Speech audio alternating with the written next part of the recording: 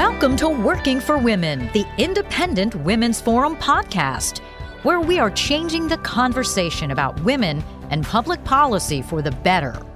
Hello, my name is Patrice Nwuka, and I'm a senior policy analyst at the Independent Women's Forum. Welcome to our listeners. Now this week, kids will be donning yellow scarves nationwide to celebrate School Choice Week. School choice frees kids nationwide from being limited to failing or underperforming schools and expands their choices to public and private alternatives. As a kid who grew up in the inner city, I know how important having choice in your education is. So this is a good time for us to look at how Washington is empowering parents to invest in their children's education. Parents should be pleasantly surprised that the tax reform bill passed in December includes new tools for them to do so. Now, our guest for today's program is Rosemary Becky, a partner at the law firm of McGuire Woods, where she counsels on a broad array of regulatory and legislative issues. She has an emphasis on tax and financial matters. Now, Rosemary has been involved with charitable endeavors, including helping area young people, and she's chairman of the board of Running Start, which is dedicated to getting more women elected to public office. She is a tax guru and a frequent cable network favorite, and she's going to walk us through the changes to education savings plans. So, Rosemary, welcome to the program. Thank you. Thank you for having me today. Awesome. Tell us about your background and what you're doing, particularly with young women. Sure. As you pointed out, I am a tax lawyer and I specialize in tax policy matters. So I help clients advocate both at the federal legislative as well as regulatory levels for various tax proposals.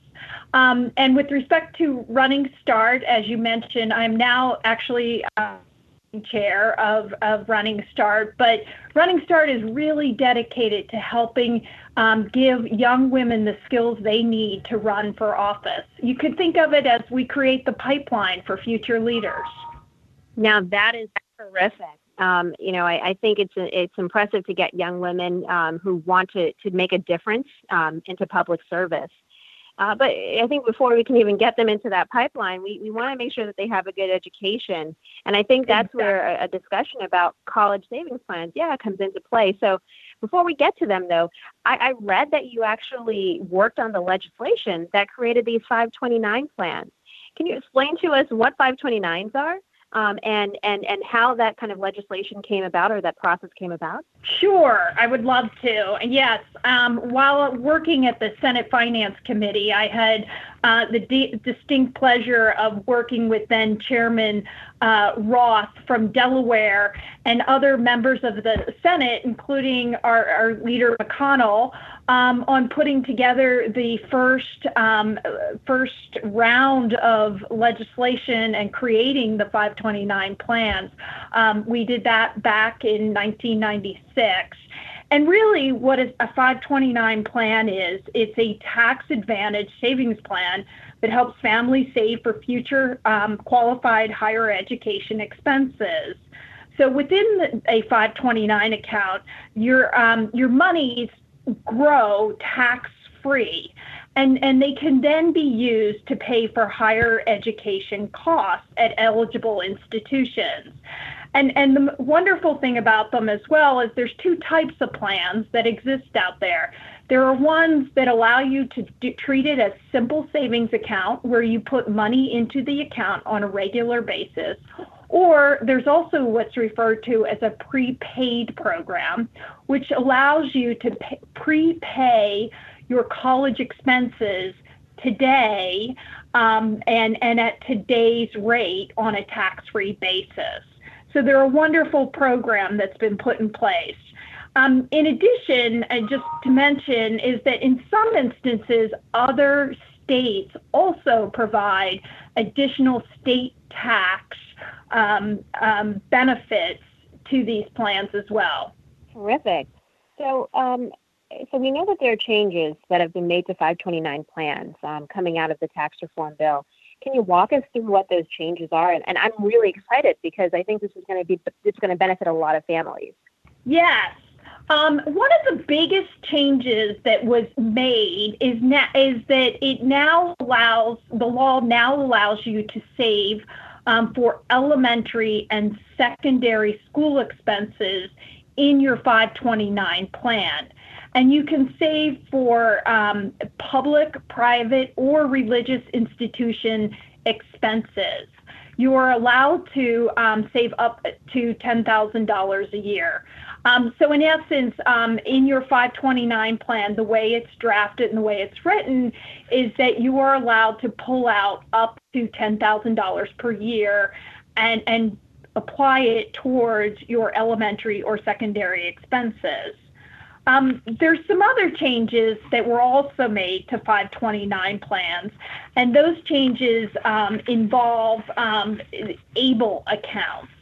And if you're not familiar with an ABLE account, basically an ABLE account lets parents of special needs children access tax advantage savings accounts. And they can use the funds in these ABLE accounts to pay for a range of expenses, including housing and long-term health care for disabled children. And what the new law that was enacted at the end of 2017 does, it allows people to roll monies that are already in their existing 529 plans to the ABLE accounts. There's some other changes that are made as well. It also allows someone to apply for a saver's credit and obtain a credit on their tax return for a contribution to an ABLE account. And then finally, what it also does, it allows those who are working beneficiaries of an ABLE account, those who already have a job, it allows them to put in additional monies into their ABLE account on top of monies that maybe, say, a parent or a grandparent put into those accounts. So that's the realm of all the different changes that have been made in the context of 529 accounts. That's great. So I'm hearing, first of all, 529 accounts can be applied. Money can be applied to K through 12 education, which is fantastic if you are zoned for a school that's underperforming and you want to be able to send your child to maybe a private school or a Catholic school that's not too far, but you'd have to pay out of pocket. So that's really good. And then also helping, pay for the educations and the housing costs and the long-term costs for students who are disabled. So I think these are really, really, really powerful changes in our tax code that are going to help families. And so I think what's interesting, though, is unfortunately this doesn't get told in the news media. We've seen how the tax reform bill was demonized overall, and it's been hard to try to get out the message of some of these benefits. So I think one of the criticisms of 529 plans is that they only benefit certain types of families or certain types of parents, like wealthy families. Rosemary, how would you respond to that criticism? These accounts are for everyone, and I think that is so important to remember. This allows people to save on a regular basis for education. I mean, you can start a 529 account for as little as $25 into that savings account, and you can set it up to make regular deposits into the account or put monies in when they're available. I know in my own instance, I now have a 16-year-old that will be going to college shortly. And since these were enacted and since she was born, I've been putting money every single month into these accounts. And I have a nice little nest egg now to help her go to college. And that's really important and really powerful for families. And it's also helped, I believe, cut back on the needs for student debt when families are able to save in this manner. I will tell you from a personal experience, I borrowed over $100,000 for my education, and I had to pay it over years and years, and that can be hard. And again, this allows everyone, all families, there's no income levels on these accounts, and it allows them to save, because really you never know what's going to happen in life. And so you don't want to limit these based on people's income. You want everybody to have the same ability to save for the future. That is a fantastic response. I love that, and I will join you in the big student loan debt group. I have over $80,000 in student loan debt, and I wish that there were these types of vehicles available to my parents, or that they knew about them so that they could have put money away. That's something that my family, we're now taking advantage of. But I'm glad you dispelled that notion that it is not just for wealthy families; it's for all families, and that $25 low bar, is a great starting point for anybody to be able to put money aside. I think I'd just love to see if there are any other benefits that you also saw for families, in the tax reform plan. We know that the child tax credit has been expanded, really doubled. We know the standard deduction has been doubled, and I think it's great for single heads of households who are going to have, more money taken off the tax from Uncle Sam, more of their money taken off of the more of their money that they're able to keep and not be seen taxed away from them. But are there other things that you would like to highlight that came out of the tax reform bill? The other thing I would just highlight is also the lower rates that have been put in place for businesses. And businesses, both large businesses and small businesses.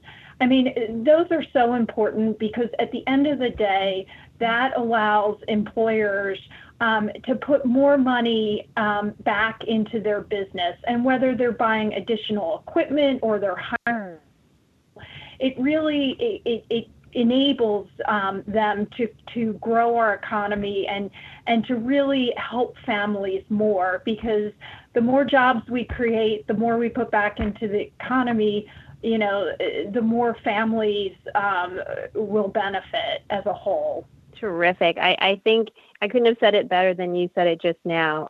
I think families should really be pleased with the tax reform bill when it comes to promoting education for families of all income levels, when it comes to creating jobs and opportunities. I think there's a lot for us to look forward to as the bill goes into effect this year and in the years to come. So, Rosemary, thank you for breaking down 529 plans and some of the benefits that we're seeing with the changes from tax reform. I know that you're a busy lady, so thank you so much. And I hope you'll come back and join us again. I would love to. Thank you. All right. Thank you to our listeners. As we say at the Independent Women's Forum, all issues are women's issues. And so we're proud to bring you common sense perspectives from women like you and me. We hope you'll be back to listen to our next program. Thank you. If you enjoyed listening to this podcast, please give it a thumbs up, share it on social media, or stop by iwf.org for similar content.